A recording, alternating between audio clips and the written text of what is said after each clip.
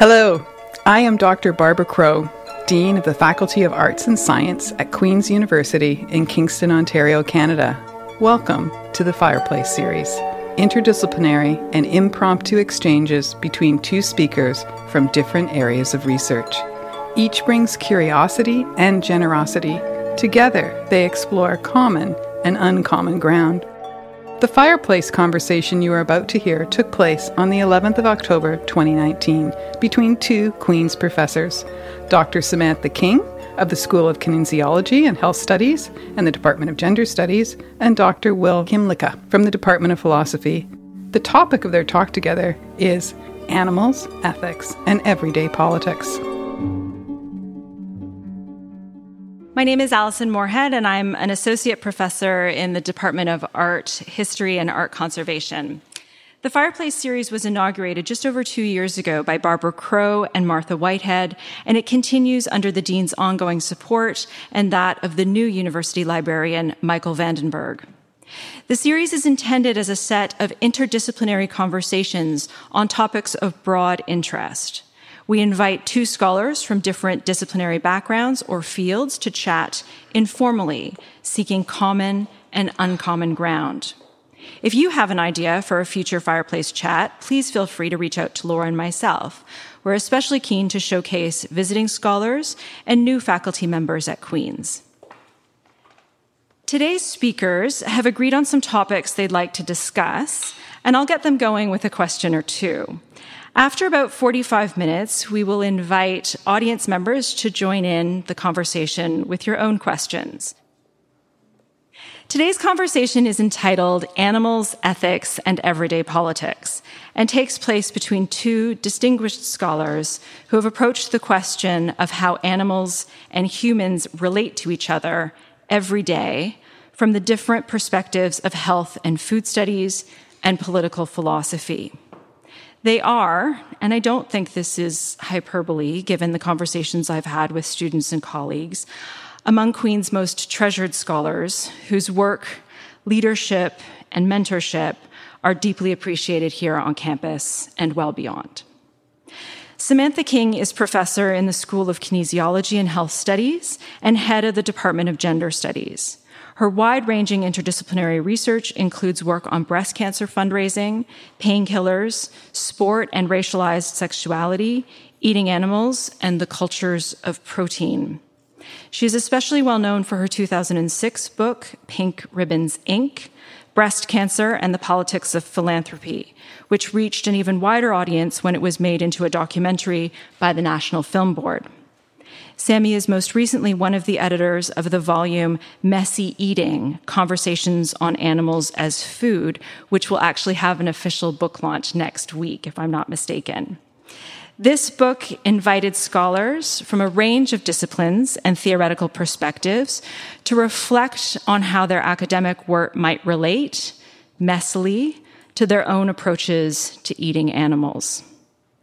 Will Kymlicka is Canada Research Chair in Political Philosophy, and I'm sure, as many of you know, this year's recipient of the Gold Medal from the Social Sciences and Humanities Research Council of Canada, which is, and this is the award citation, given to an individual whose sustained leadership, dedication, and originality of thought have inspired students and colleagues alike. He is the author of numerous books and articles focused on models of citizenship and social justice within contemporary multicultural societies, and is perhaps most well known for the 1995 book, Multicultural Citizenship, A Liberal Theory of Minority Rights, widely translated, and his best-selling critical introduction to contemporary political philosophy, also widely translated and with a second edition published in 2002. With their 2011 book, Zoopolis, A Political Theory of Animal Rights, Will and his co-author and partner Sue Donaldson extend the membership model of citizenship to consider the different ways that animals relate to human societies as a means for putting forth new ways of thinking about animal rights theory. So as I mentioned, I will start off with a question or two to get our speakers warmed up. And because we're in the realm of the everyday, I thought I would ask what seems to be a very mundane question to start. How, and perhaps also why, did each of you start thinking about relationships between animals, and in particular, relationships between non-human and human animals? Thank you so much, Alison. That was a really nice introduction. Thank you for all for being here, and to the organizers who brought this wonderful event together. It's a real honor to share this stage with my colleague, Will. So my answer to this first question is a little longer maybe than some of my other answers, because like the overall argument of the book, my interest in human and non-human animal relationships emerges not from a linear story, but a messy conjuncture of forces. So a number of years ago, some of my graduate students began to start reading and writing about food and about animals. I think, the animal turn has crossed many disciplines, and including health studies. And one of them wrote a really interesting paper where she used Sarah Ahmed's notion of the feminist killjoy to think about the vegan killjoy. And I think about this a lot as Thanksgiving approaches. And so with her and another student who both ended up being editors on the book, we started reading informally outside the classroom some of the animal literatures. And I had been a vegetarian for 30 years, but I hadn't really thought about why. I had just done it, and I wasn't thinking about the lines I was unconsciously drawing between not eating animals, but eating fish or dairy, and so on and so forth. And I read Jonathan Safran Foer's Eating Animals as part of that group, and in there he says that, we all know about factory farming, we all know about those horrors, but there's a sort of willful forgetting that goes on about that, and an implication in it, but also a forgetting. Part of that is the forgetting of our own animality. And around that time, I had also fallen in love with a dog for the first time. And it was the first time that I had felt a real deep connection, like an emotional connection with an animal. Though as a child, I would refuse to go into zoos when the rest of my family went in and that kind of thing. I hadn't felt that kind of connection before to an individual animal person. And I think what happened was that I just started thinking about my own non-uniqueness in relation to, her name was Shayla, and what Matthew Kymlicka, who's one of the people we interview in the book, calls indistinction, this, so a non-anthropocentric way of thinking about the indistinction between human and non-human animals, and our shared vulnerability and embodiment and that kind of thing. And as we read on, we also began to notice that there was this interesting gap whereby folks who were writing on food studies didn't really write about human-animal relations much, and people who were writing in multi-species studies who were really focused on human-animal relations often weren't thinking about animals as food, which is the primary way we relate to non-human animals, right, is by eating them. And so we thought that was interesting and saw a way that it reproduced humanistic and dualistic divides between animals as objects that humans eat versus animals as subjects with whom we relate. And we thought it would be interesting to push people to think about that question. And we had read an interview with Donna Haraway that was very provocative when she was asked about eating animals, and she said that she wanted to see a place for agricultural animals in the world, but had a hard time responding to the convictions of her vegan friends when confronted with their arguments. And so we decided that we were going to pose some questions to scholars in the field of multi-species studies about how, as Alison said, they think about their theory in relation to their everyday practice. practices of eating animals and the politics. And as I'll talk about a bit later, we also wanted to do that in a way that challenged the fields on some of its exclusions, especially around race and colonialism, and tried to assemble a group of scholars who would help us think through multi-species relationships in a complex and messy way that attended to hierarchies of race and colonialism especially, but lots of other things too, as it turns out. So. Great. Well, thanks also, Alison, for the introduction and the invitation. So I have, my partner Sue and I have been vegans for over 30 years now, and so we've had a commitment to the general cause of animal rights. And every few years since we've been married, in the late 1980s, Sue would ask whether there was something we could do professionally. So in our personal life, we had become vegans, but whether there was some way we could use our academic skills to advance the cause.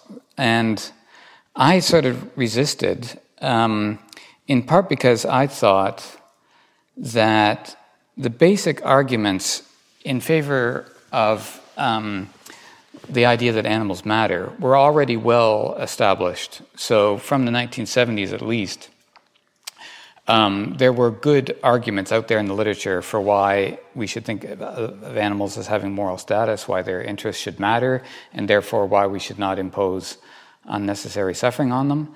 And so it wasn't clear to me what I as a philosopher could add, other than just repeating arguments that had already been made. And so for I guess the first 20 years of our marriage, I just not seen what I could contribute as a philosopher. And then in the late 2000s, it just became clear to me, or to Sue and I, that there was a real gap in the philosophical literature. So we had these arguments for why animals matter morally, and there were arguments for why we shouldn't impose unnecessary suffering on animals. But they didn't actually explore the question about how we should relate to animals after we stop exploiting them. So there were good arguments for why we should stop exploiting and harming animals, but there was very little, surprising little discussion about how we would relate to animals the day after we stop eating them. So how would we relate to pigs and cows and chickens? What kind of society would we have with animals when we stop viewing them as just commodities or as just food? And so there was really surprisingly little written on that, and insofar as people had talked about it, there was an influential strand of thinking, which is sometimes called the abolitionist approach, but which we think would be more accurately called the extinctionist approach, which is that once we stop viewing farmed animals or agricultural animals as food, they should just become extinct. So that the just future that we'd be aiming towards is a world in which there are no cows or pigs or chickens, because we would stop them reproducing, and they would just become extinct. And that the whole idea of that there was a historical wrong to have domesticated animals in the first place. We did that for instrumental reasons. And that once we no longer are instrumentalizing animals, we should just, as it were, extinguish domesticated animals. So that in this future scenario that some people were imagining, there'd be humans living amongst humans, and there'd be wild animals living in the wilderness, but there would be essentially no relationship, at least no social relationships between humans and animals. And that just didn't seem to me right or desirable. And so it seemed important to actually explore what would good relationships look like between humans and domesticated animals after we stop viewing them as commodities or as food. And that seemed to me a question that philosophers could contribute to, in part because political philosophy has a rich tradition of thinking about different forms of membership in society. And this is actually what I had worked on earlier in my career, how in increasingly diverse societies, we need to recognize that there are diverse ways that different kinds of groups can be members of society. And so, for example, Indigenous peoples are not going to be members of Canadian society in the same way. They're going to have a different membership relationship to Canada than settler Canadians or than Quebecois Canadians are. So, I had already tried in my work to open up the idea that there are plural forms of membership, and I think that we can use some of those tools from political philosophy to think about diverse forms of membership in a multi-species society. And so how we could think about domesticated animals, both companion animals but also formerly farmed animals, as members of a shared society, and what kinds of social relationships we could have, but also what kinds of political systems we could construct that would take the interests of animals seriously. So I think, generally speaking, Sammy and I, share a lot of the same views and intuitions and motivations. But one thing that we may have different intuitions about is about the category of animal rights, the category of rights, and the way and the role that has played in the debate around animals. And so there is a divide in people who work on human-animal relations between those who think we really do need a powerful concept of rights to set limits on how humans treat animals, and others who think that at least the way in which the concept of rights has been applied is boxing us in, is setting is narrowing our moral imagination, and or is anthropocentric, and that so that in thinking about the future relations with animals, we don't need to and perhaps shouldn't get locked into a rights framework. I didn't know whether I think we may have slightly different intuitions on that question. Yeah, I mean, certainly when we conceived of the book, we tried to seek out scholars who weren't working within a rights framework. It didn't entirely work out that way. I mean, Manisha Decker is one of the interviewees. She's a legal scholar at UVic who does intersectional work on animals, and I think is interested in different ways of legislating rights. But I think the issue that comes up again and again in the book around the question of rights is how do you not prioritize one category of subject, right? I mean, there's a much bigger critique of rights as an approach to justice, and I think particularly in this book, scholars are trying to move outside of what Kymlicka again calls an identity-based approach. So to what extent are humans the same as animals? To what extent should we extend rights to animals in similar ways to that humans, though not all humans, have rights, and what should those rights be? And so, the great apes are an example, a more recent example of how people have been trying to think about the possibility of expanding rights to animals or rights to rivers, for instance, or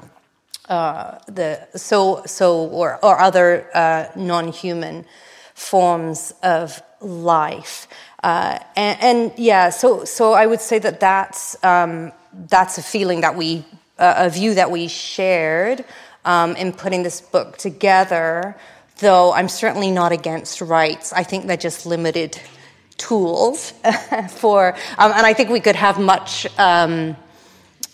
stronger legislation and stronger action around animal rights in Canada and beyond. But I think that way of framing the problem can be limited. Yeah. So it's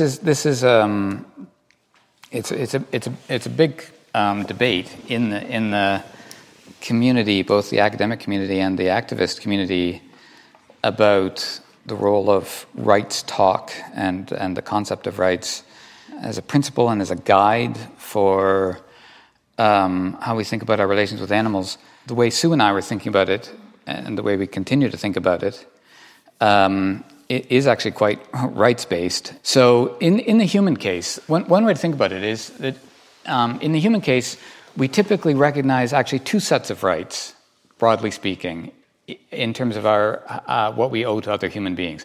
So one level is what we owe to other humans simply because they are human. Like how do we acknowledge our common humanity? How do we respect human dignity? So there are certain things we owe to people simply because they're human. So we can think of those as universal basic rights, or personhood rights. Let's say rights we owe to people because of their human personhood. There's another set of rights that we owe to people because we're members of a shared society. So these are often called citizenship rights. So this is some political philosophy terminology. So we distinguish kind of universal personhood rights from citizenship rights.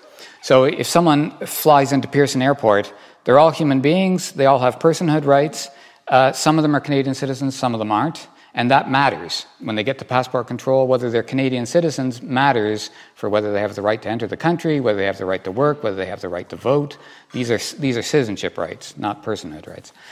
So I actually think we need both. And I think the concept of rights is actually useful at both levels.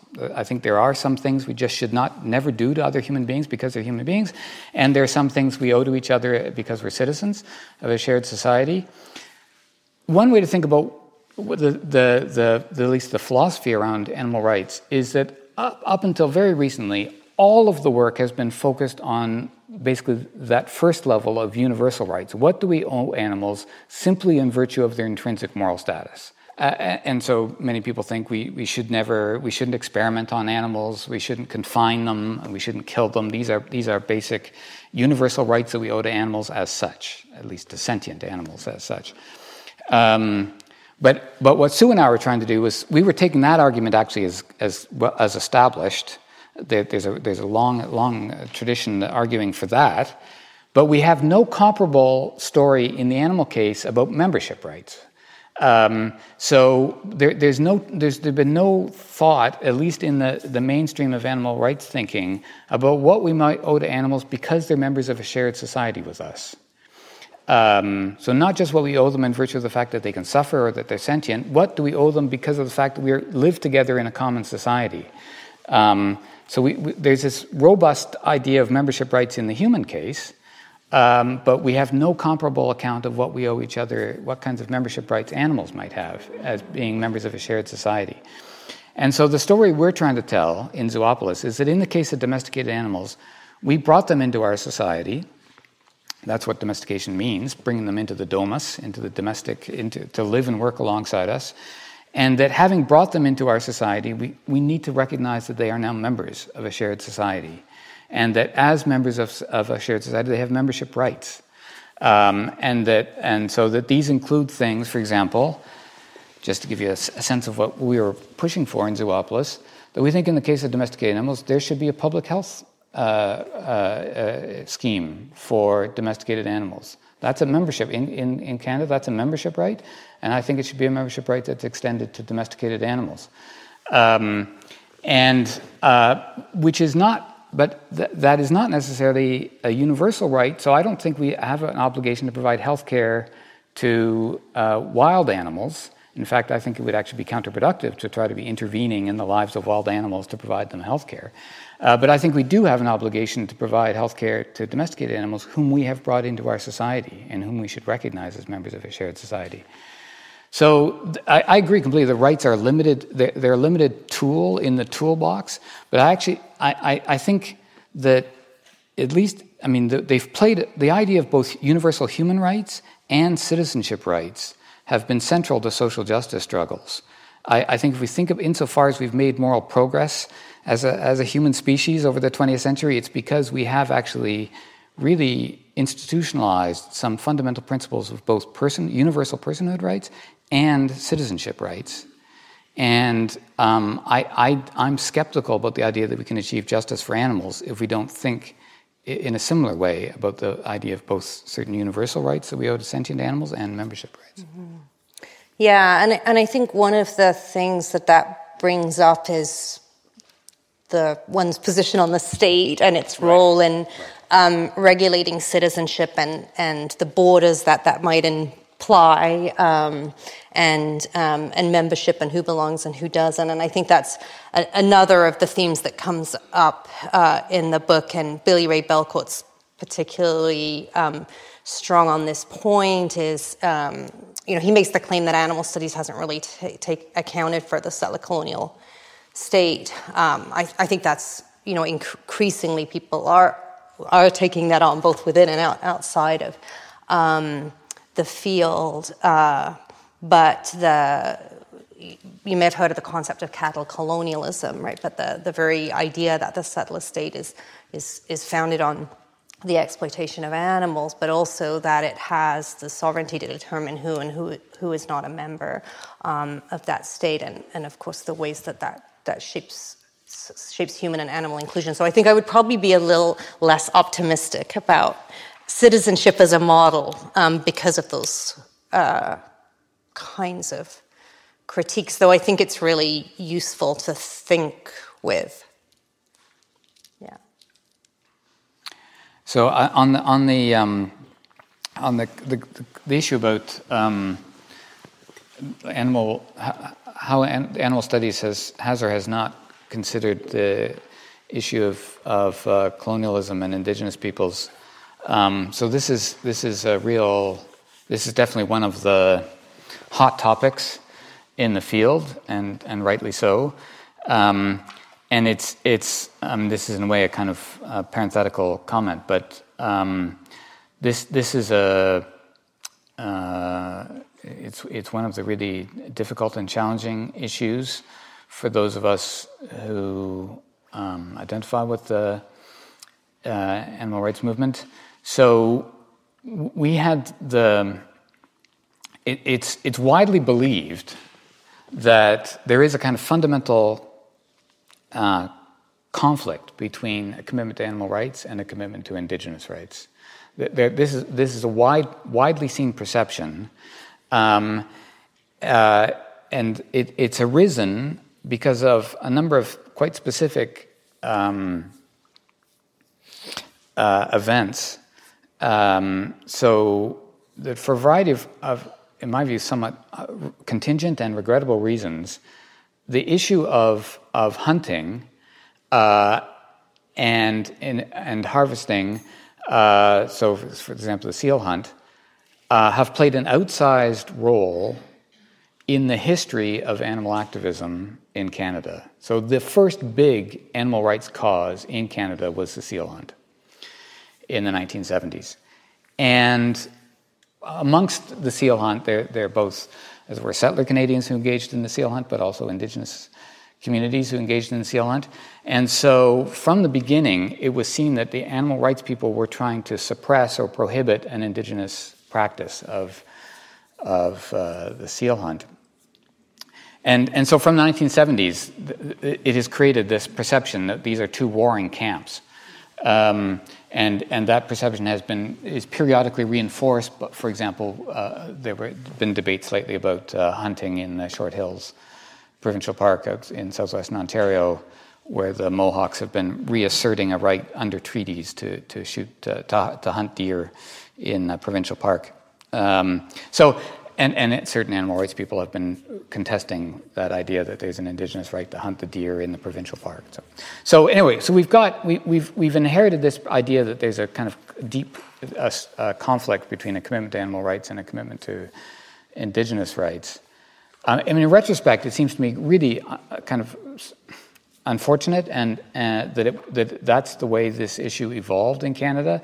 I think today, the vast majority of people who are involved in animal rights activism would say that the fundamental issue is factory farming. It's not the seal hunt.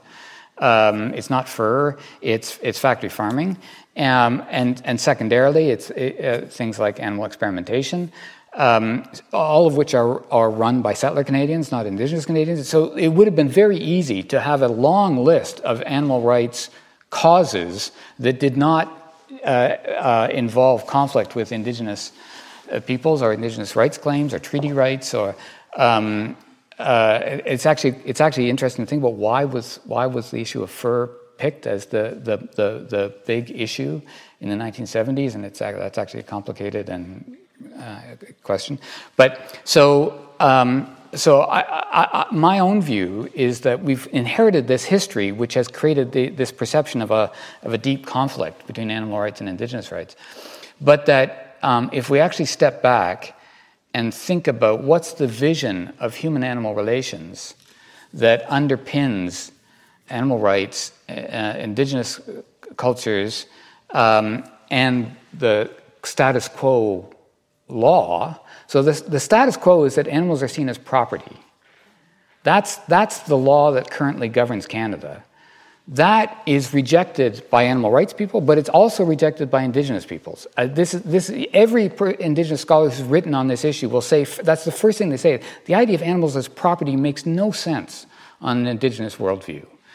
On the contrary, animals are seen as agents, as subjects, who have what are understood to be a consensual relation, negotiated relations. They are agents who enter into negotiated relations with humans. And indeed, on at least many of the indigenous accounts, these should be seen as kind of treaty relations. That humans have treaty relations with animals that are periodically renegotiated, and that we should think about animals' behavior as and in part we should be responsive to their behavior to understand that as a way of their renegotiating our relationship with us. So that idea that we should think of animals as agents and as subjects who have a say in how our relations develop is exactly the model that Sue and I are trying to develop in Zoopolis. And it's in part informed by some of the ideas of indigenous philosophy. So at this kind of deep level about like who animals are, they're subjects, they're agents, and they're not property, they're not commodities. I think that animal rights in indigenous societies are actually are much closer to each other than they are to the settler state's idea of animals as property. Like that idea of animals as property is as I say, totally at odds with indigenous philosophies as well as with animal rights. So I actually see that there's this quite a large area of potential overlap and mutual learning between indigenous worldviews and animal rights. And that I could have imagined an alternative history in which these were clearly allies in a fight against the settler state conception of animals as property. So we could have been allies, and I actually think that I think it's going to be hard to get out of this. We kind of dug ourselves into this hole of this perception of a kind of zero-sum relationship between animal rights and indigenous rights. But I'd like to think that there's a way out of that, and a way towards greater mutual support. Mm-hmm. Yeah, I mean, I agree that that's a point of convergence for sure, and thinking, we talked about this the other day, had the issue of animal rights emerged through, for instance, the dairy industry in Canada, what might that have looked like in terms of those allegiances? But I think it's also not surprising that this issue emerged through the seal hunt, because I think it speaks to Indigenous erasure. And I taught this deep and ongoing and long-standing erasure. And I taught Angry Inuk, the documentary film about the seal hunt ban made by an Inuit filmmaker in my class this week. And it's really striking how the European Union is the seal ban that is devastating in not just Inuit people's livelihoods, but culture's ability to feed themselves and so on. What was really clear in that film is not just in the 1970s, but right now, just a complete ignorance of the consequences of their actions and of that legislation, ongoing bans on seal hunting. And I think that what the scholars in our book are trying to do is definitely think across those divides, but in doing so to refuse to privilege the human or the animal as the primary subject or category of analysis. And I mean, I think that idea is partly founded on indigenous philosophies of relational personhood that you spoke to. So animals are people, trees are people, mountains, rivers, rocks, things, whether they're animate or inanimate, and that, and also, I guess the other point of erasure is not just in the erasure of indigenous perspectives and histories and traditions in terms of how we approach questions of hunting and other matters, but also of indigenous philosophies. And that's been, I mean, I feel like I shouldn't even be speaking about this at some level. It's a project of ongoing learning, and also not just collapsing indigenous philosophies into this big massive ideas, right? I mean, there are very different perspectives on all of these questions among indigenous groups, but I think that that the very the very ignorance and the recognition of that and the challenge that presents, is fundamental to the work that we're trying to do in this book. And whether or not it succeeds, I don't know. I mean, I think it's really an ongoing challenge. So, yeah. Can I pop up and ask a question? Because sure. It does arise from what both of you just said. So one of the sites of negotiation of relations is, of course, the dinner table or the family home. So I thought I would invite you to speak also about a little bit more about relationality in the context of the domestic space and in the context of the family. And I was going to point out that the covers of both of your books, invite us to have that conversation. The cover of Will and Sue's book, if you haven't seen it, it's an illustration of a woman peering into an old-fashioned but also kind of trendy Aga cast iron stove with a dog also peering into that stove. Is dinner ready, right? And the cover of Sammy's book is a very pristine white tablecloth with dinner plates, but with food scraps left on, and you're sort of, as the viewer, hovering over that. So I thought I would invite you to think more about the family, about parenting, about children and animals, and just if you can riff on that site of negotiation of relations in the home. Sure. All righty. It's interesting because we had a lot of discussion about the book cover, and there are 5 editors on this book, so a lot of consultation. And we decided pretty early on we didn't want to have bodies of any kinds, human, animal, hybrid, on the cover, because as soon as you have a body, it's a particular body, right? So there's always going to be exclusions and normativities at work and so on. So, okay, no bodies. So we quickly came to the idea of the dinner table. But the images of messy tables we kept coming up with, we felt often had class and colonial intimations, and were, how would people read that? I remember we had one image that looks like the Ken Monkman installation that had been here earlier that year, and so anyway, eventually we settled on this picture, and I was going back through our emails about how we came to that image this morning, and Elaine Power, who's one of the co-editors of the book, wrote something that I thought I would share with you. And she said she found the image haunting, and that the bone sitting on the plate on the right in the foreground is especially haunting. And she said there's something about all the plates pushed together that is reminiscent of factory farming, of overcrowding, and the different shapes of plates that suggest non-uniformity, and the abundance in the scraps of food, but also something sinister, the leftover mess of a feast that someone has to clean up. And I love Elaine because she always brings things back to domestic labor. And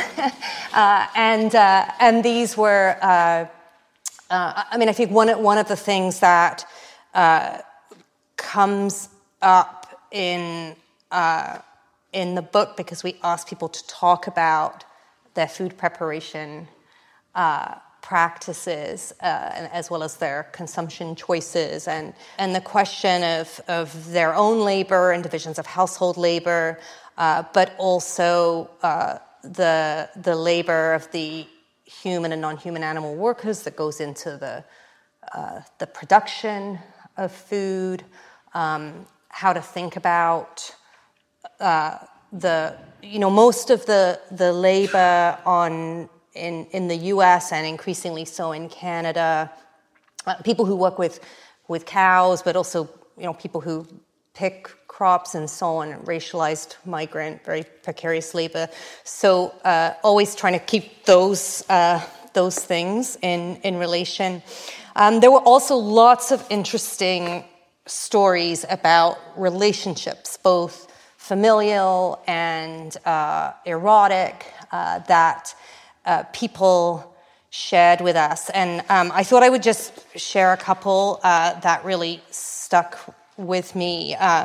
And one of them came out of an interview with Nesar Gidave, who's actually going to be here next week for the book launch. She's an anthropologist at U of T. And she talks about how she became a vegan because one day she looked out of her window and she saw this hot woman mowing her lawn. And she asked her landlord, "Who is that?" And he's like, "I don't know, but she's a vegan." And this was in Athens, Georgia. She was at the University of Georgia as an undergrad. And she decided that day to become a vegan. She never met the woman. She never spoke to her. They never went on a date. And she says that she thinks it's a useful story, I'm quoting her here, because it demonstrates that the practice can, perhaps even ought to, precede the ideology. So as long as we're practicing something, it's very difficult to see outside of that thing because we're so invested in that practice, in maintaining ourselves and our lives as they are. It was only when I was no longer eating meat that I was free to think about what meat was. And the other story I'm going to share is a place where we got pulled up short, I think, in a really interesting way. So we were interviewing Sonora Taylor, who is a disability and animal scholar, activist, and artist. And we asked her about parenting as a vegan. And she said that it was the medical establishment was so much more freaked out about a woman with a disability having a baby than they were about her being vegan. Because vegan parents, women, mothers, pregnant women, get policed. It's a frequent story they will tell about their policing by the medical establishment and others in more informal settings.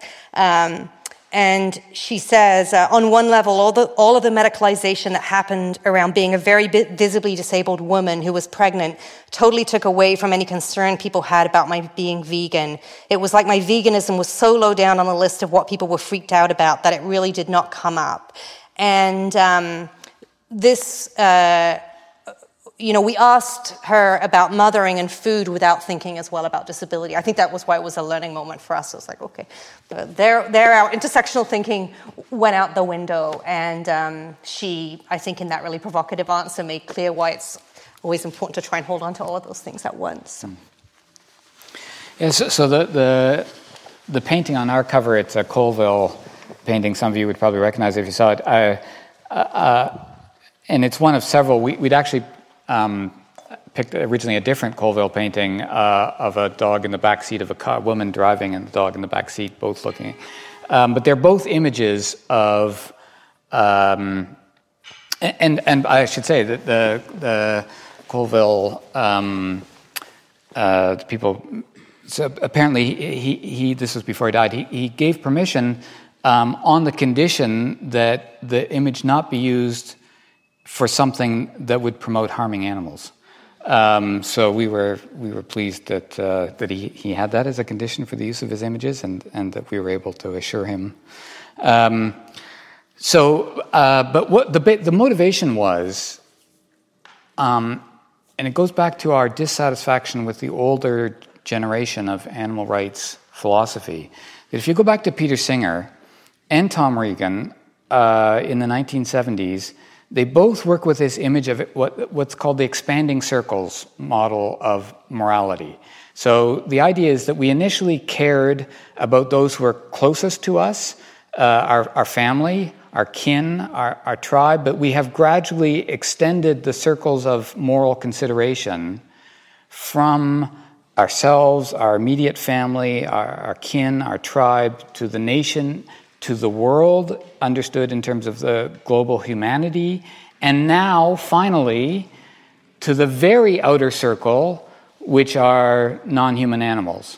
So on Singer and Regan's view, animals are at the outer circle, farthest away from us, right?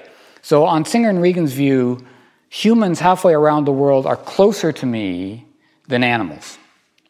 Animals. So on that way of thinking about it, animals are like aliens from outer space. They're ultimately distant from the outer circle of moral consideration. Whereas what we wanted to remind people is that animals are absolutely here with us in our everyday lives, in our cars, in our kitchens, in our bedrooms. Like our dog sleeps with us in the bed. So if you start with the family, the fact is animals are members of our family. They're not at the outer circle. They are in the innermost circle, right? So all the polls show that over 90% of people who have dogs or cats consider them members of the family. And some of that's just a rhetorical trope, but some of that means something. That they genuinely take the interests of their companions into account in making decisions about where to live, about what kinds of holidays to take. So Sammy was saying, and we're going through this at the moment. What kind of home is most appropriate? If we've got a dog, what do we need to move to have a place that's better suited for a dog? Because she's a member of the family now, and so. But they're members of the neighborhood.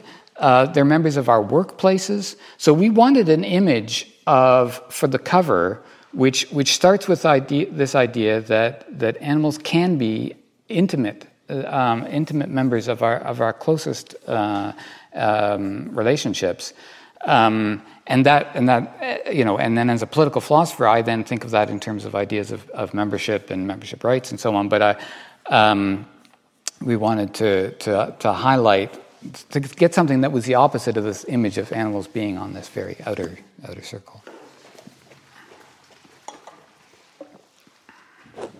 Thank you so much for your presentation. It's really interesting. And for 40 years of my marriage, we had an big organic vegetable garden and raised chickens and pigs. And honestly, what I'm finding missing from the discussion is the rights of plants. My husband couldn't bring himself to pick a cauliflower because that would actually kill it. And so I think in the indigenous world, there are negotiated treaties with animals. There are also negotiated treaties with plants. And I went out a couple of weeks ago with an indigenous person to collect spruce root for a canoe build.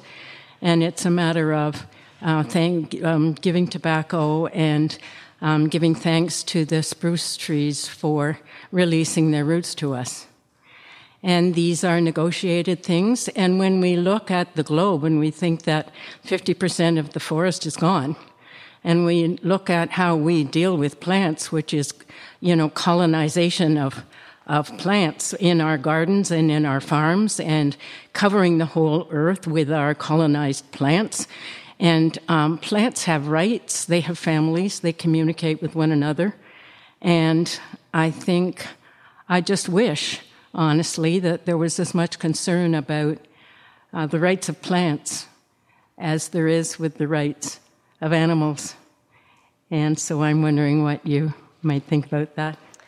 I could have a go. I think a lot about this. I think there are a lot of people who are concerned about the rights of plants. They may not put it in that language, but I think that's been clear even just over the last few weeks with the burning of the Amazon and so on. But I think the problem, I want to think about those things together, not plants and animals separately. I want to think about them in relation. And I think your question speaks to the problem with using sentience as the measure of whether or not someone's deserving or a person is deserving of moral standing. And of course, there's more and more evidence that plants, in fact, are sentient, certain plants. So, how do you square all of that? So that's why I want to move the conversation in a different direction. And most of the folks, I would say, that we interviewed for the book, we have to eat. They agree with that. We have to eat. We're never going to be able to find a pure space from which to organize our society or make choices around food. We can only, do the most we can without causing harm, and to think about that consistently.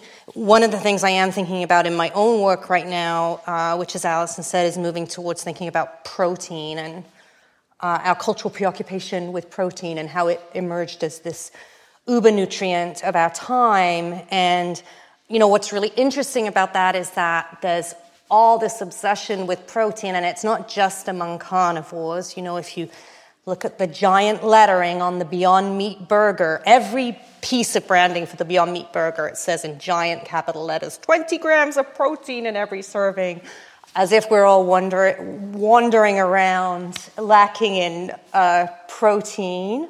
Most of us are not. And so I'm interested in that preoccupation set against escalating concern about climate change, right? I mean, those seem like paradoxes because we know that industrial animal agriculture, especially, and nitrogen pollution, which is derived largely from not just animal agriculture, but especially agriculture, are primary forces in the driving climate change. And so at the same time that's going on, we're also globally, our cheese and meat intake is growing.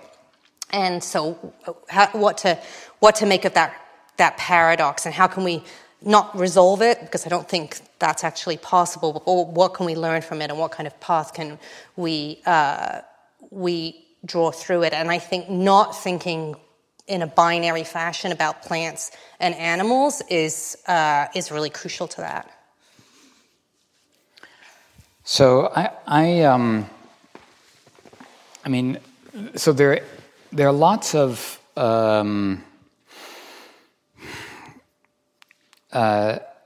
connections between the fate of the environment and the fate of animals, and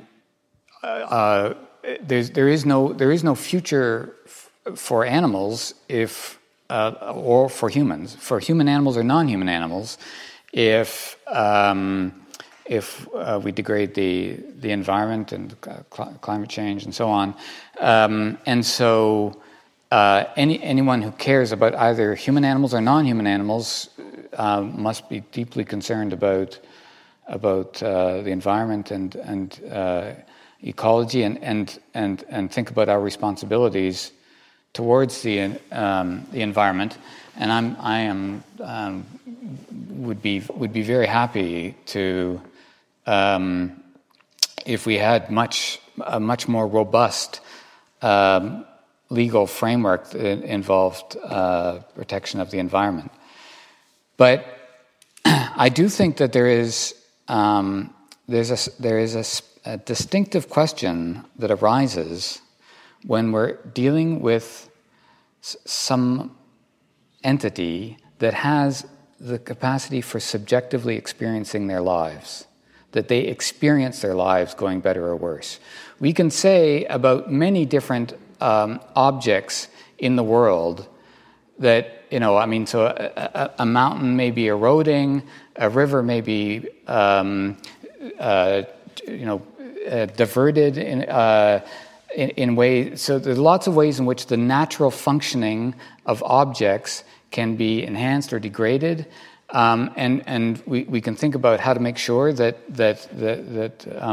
these ecosystems work in ways that promote. But in the universe, there are beings who experience their lives going better or worse, and that's a very specific condition. And it creates very specific kinds of vulnerabilities.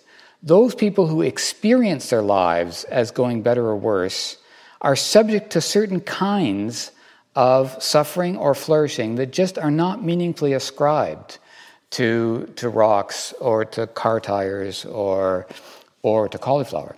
So I think that the category of rights is actually most useful as a tool for protecting the very specific kind of vulnerability that is that confronts those beings who have this capacity to subjectively experience their lives going better or worse. Where exactly? So I think sentience actually does matter because sentient beings are subject to a kind of vulnerability that other entities on the planet are not subject to. We don't need. This is not necessarily about hierarchies. It's not, and again, I don't think that this is usually thought of in terms of expanding moral circles. All of these metaphors don't seem to me helpful. I just think sentient beings are subject to a kind of vulnerability that non-sentient beings are not, and that we need to think about how do we protect sentient beings from this unique kind of vulnerability that arises from the fact that they experience their lives going better or worse. And so that's not an argument for divorcing questions of animals from the environment, as if we could solve the animal question while the environment burns or something. We need to think about them together, but I don't think we can do away with the question. I don't think we can ignore the question of whether we're interacting with a being that's sentient. I do, yeah. Hi. Yeah, my name's Oliver. I wanted to ask, which leads into what you were just saying, Will, but based on, I think, sort of mounting evidence that we don't need animal products to be healthy nowadays, in sort of a modern Western context, and also sort of mounting evidence of the sentience and the suffering of animals, do you see veganism to people who can do it, i.e., again, sort of the modern West? I'm not talking rural farmers in China or something like that, someone who has to eat chickens to survive, but someone who doesn't have to. Do you see veganism as being a moral imperative, something that if you can, should be practiced? Yeah, that's... I'm not big into moral imperatives, so I guess I would say no to that. I think that veganism is a really limited tactic. It can be an important one. It's a limited tactic in contexts where in particular contexts where that's possible and desirable. Yeah. So I'm a political philosopher, and so and that's partly by training, but also partly by inclination. I'm not myself. The question of what we as individuals choose to do, I think, it's not basically it's not what I work on. I work on the question of what we collectively should do, and in particular what we should do through the state. This is what political philosophy is about. What we should do through the law. One reason why I'm not, I actually think as moral agents, individuals we're not built, let's say, for moral heroism. We're not able to, most people, most of the time, are not able to deviate dramatically from the social norms of their society. We are social animals who are inevitably responsive to expectations of our peers. And, I mean, this is slowly changing, but since we became vegans 30 years ago, I can tell you 30 years ago, that was a quite unusual choice, and to put the burden on an individual to deviate so far from what's the social norm, it's quite even if it's true that it's nutritionally accessible to be a vegan, for many people in many contexts it's socially difficult.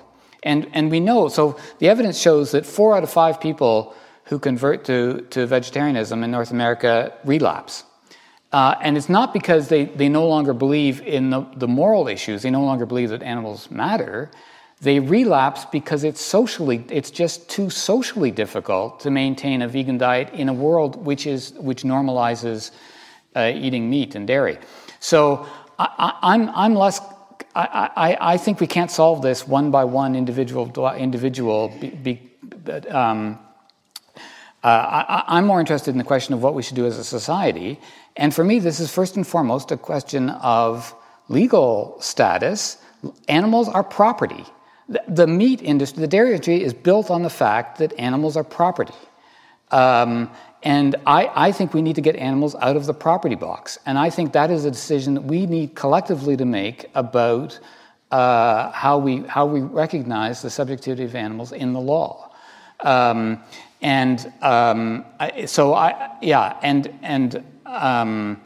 I do think both for moral reasons and for environmental reasons we need to transition from a animal-based diet to a plant-based diet. But I think we need to think of this at a more collective level. What are the legal and the institutional decisions we need collectively to make to create that future? I agree with that. Well, I think my question... Oh, sorry, Jennifer Hosek, and one of my departments is Languages, Literatures, and Cultures, and I think I'm asking for talking points because I don't necessarily follow these debates as closely as you obviously do, and thank you for your work. And I think that the story has traditionally been that thinking about animals in the ways that you're talking about today is fine for the privileged, and that was a bit what one of the colleagues, the person who just spoke, said, but doesn't work very well in the world of less privilege. And maybe that's completely wrong-headed, and so I'd like to hear the talking points on that, especially in today's situation where climate catastrophe is real, and I think the bunkering is going to be what's happening, and exactly deciding, who gets to eat. And it's not going to be the chicken if your child doesn't have food, to just kind of make it a little polemical. But because I really would like the concrete arguments that maybe I'm seeing it wrong and maybe it's not a dichotomy, which would be wonderful. Yeah, I guess that's what, I think that if you look around the world at who eats a vegan diet, right? Broad swathes of the world eat vegan diet from necessity, from cultural religious tradition. Generally, poor people eat way less animal protein or or foods that are high in terms of their environmental burden and all kinds of other aspects of their lives too. I also just think it's really problematic to make assumptions. And I'm not saying you're making this assumption, but I'm saying this emerges in the discourse that somehow, for instance, working class people aren't interested in animal rights, or that those dichotomies exist. So I think it's so contextual. All of this is highly contextual, and it's even saying these things like broad swathes of the world eat a vegan diet, just even though they wouldn't call it that, probably is difficult. I mean, it worries me because all of these things are contextual. But I would just go back to Will's point about our tendency just to drive this down to the level of the individual. And I think it's great for us all to do what we can in our own ways. We were talking about this the other day, not flying, eating less animal protein, whatever that might be. But until we have... and this is ongoing. It's not like we have no systemic change and it's out there. But that's the way that things are things are going to fundamentally change, right? And so I'm teaching a class called ecological embodiment with fourth year undergrads this semester, and we're constantly trying to pull ourselves out from the should I eat avocados, the monocrops, the water, the carbon footprint, right? But it's that we should actually, the monocrops are what we should be thinking about, right? As opposed to, and what drives that, and how, capitalism, colonialism, those kinds of structures, rather than, and it's hard to avoid, obsessing about our choices. And that's one of the things I'm trying to think about in this protein project.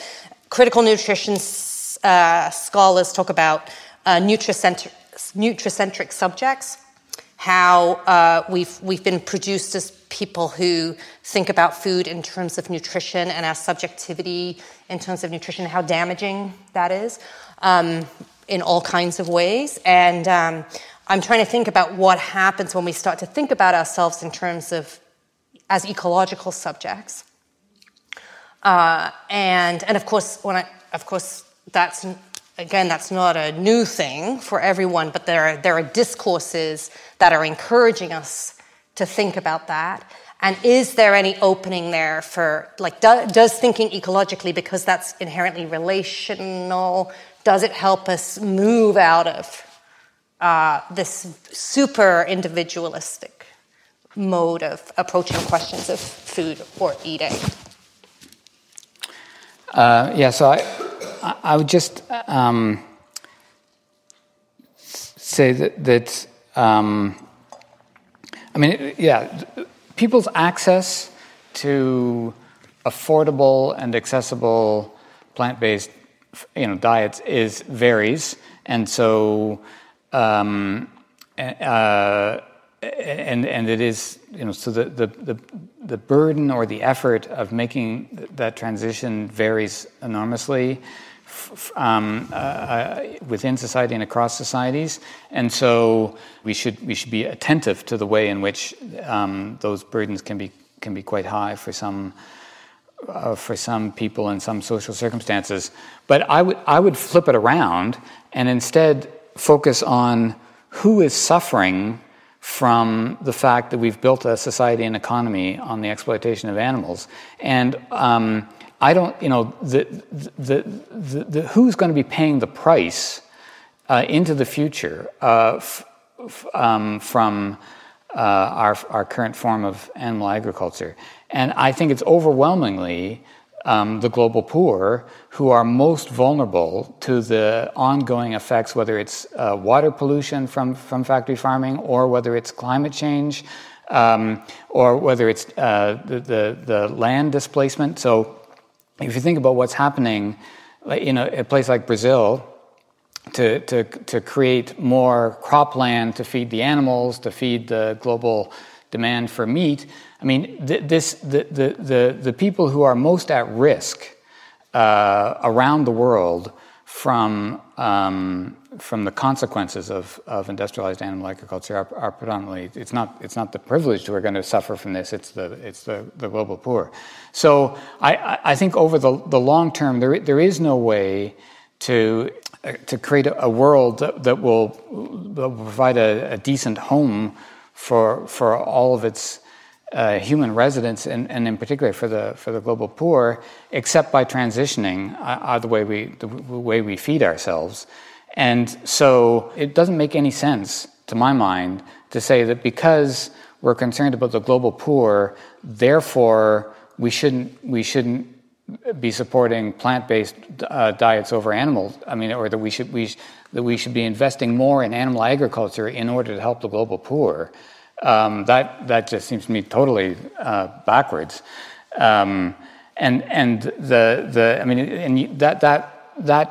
The way in which animal agriculture operates to impose costs on marginal and vulnerable populations, it replicates itself at many different levels. I mean, so we know that the neighborhoods and counties where slaughterhouses are located tend to have higher rates of crime, and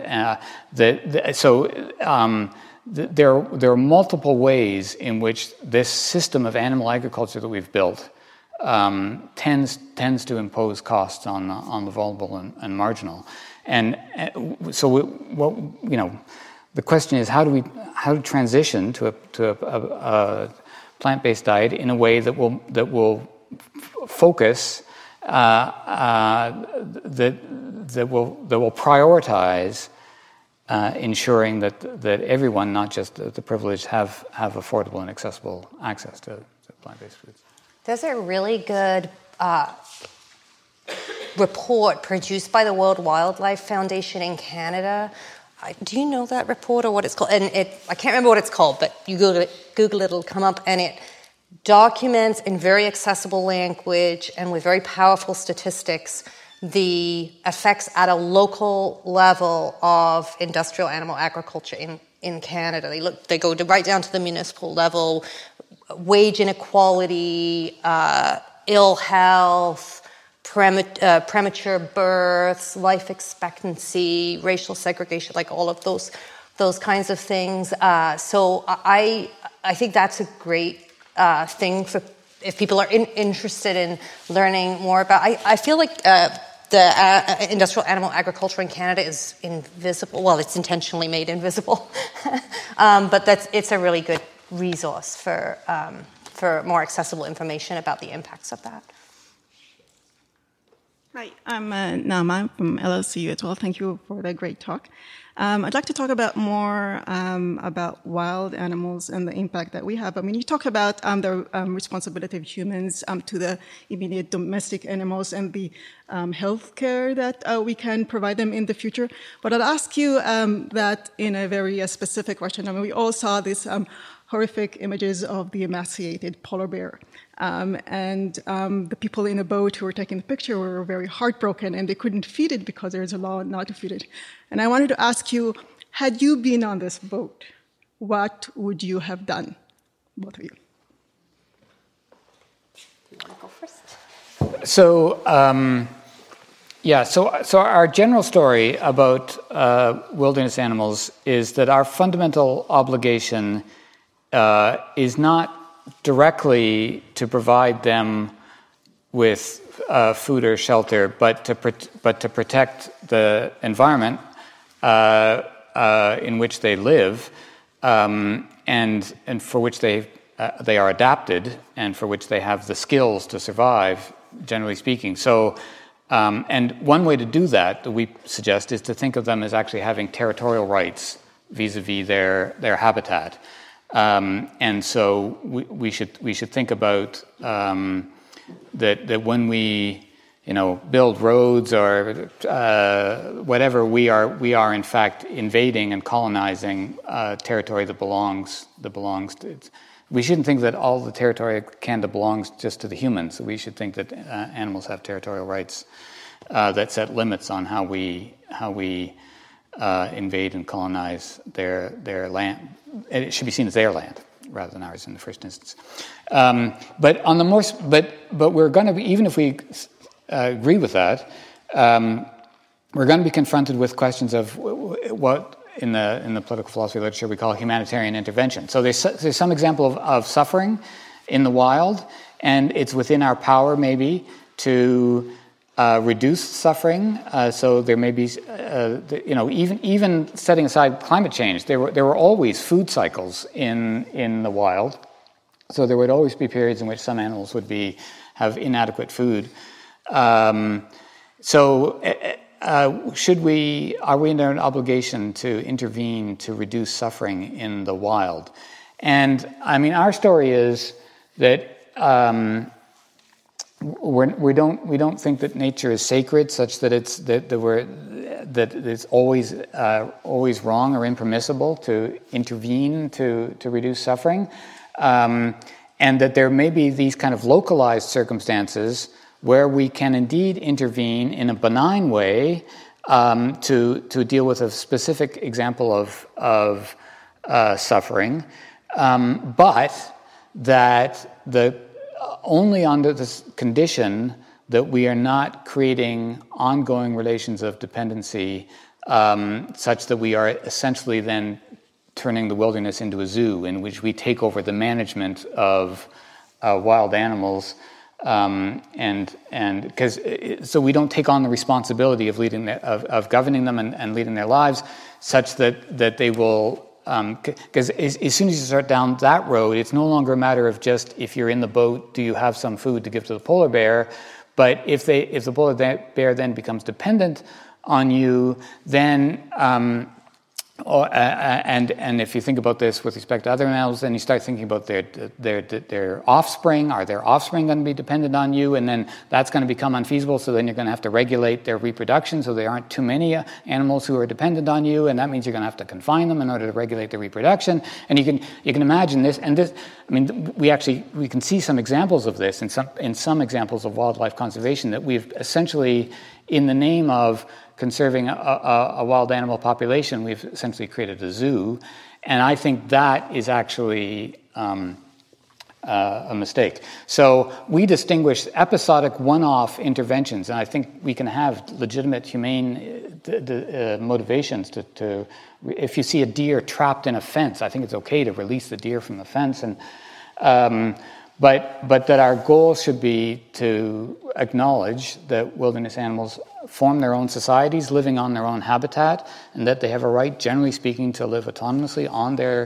their habitat, and that we shouldn't engage in forms of intervention that would essentially involve us taking over the leading of the governing of their lives.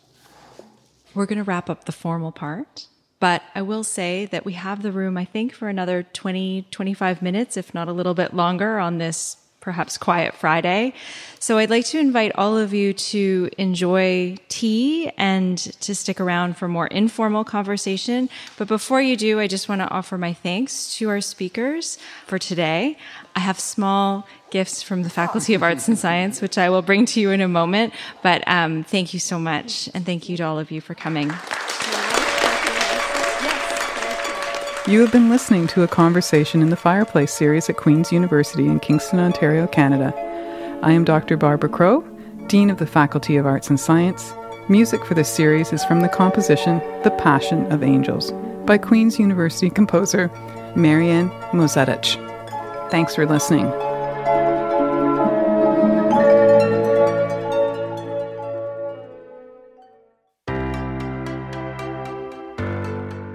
Thank you for listening to this podcast produced at CFRC 101.9 FM in Kingston, Ontario at Queen's University, situated on the traditional territory of the Anishinaabe and Haudenosaunee peoples. The CFRC Podcast Network at podcast.cfrc.ca is brought to you by the generous support of the Queen's University Faculty of Engineering and Applied Sciences.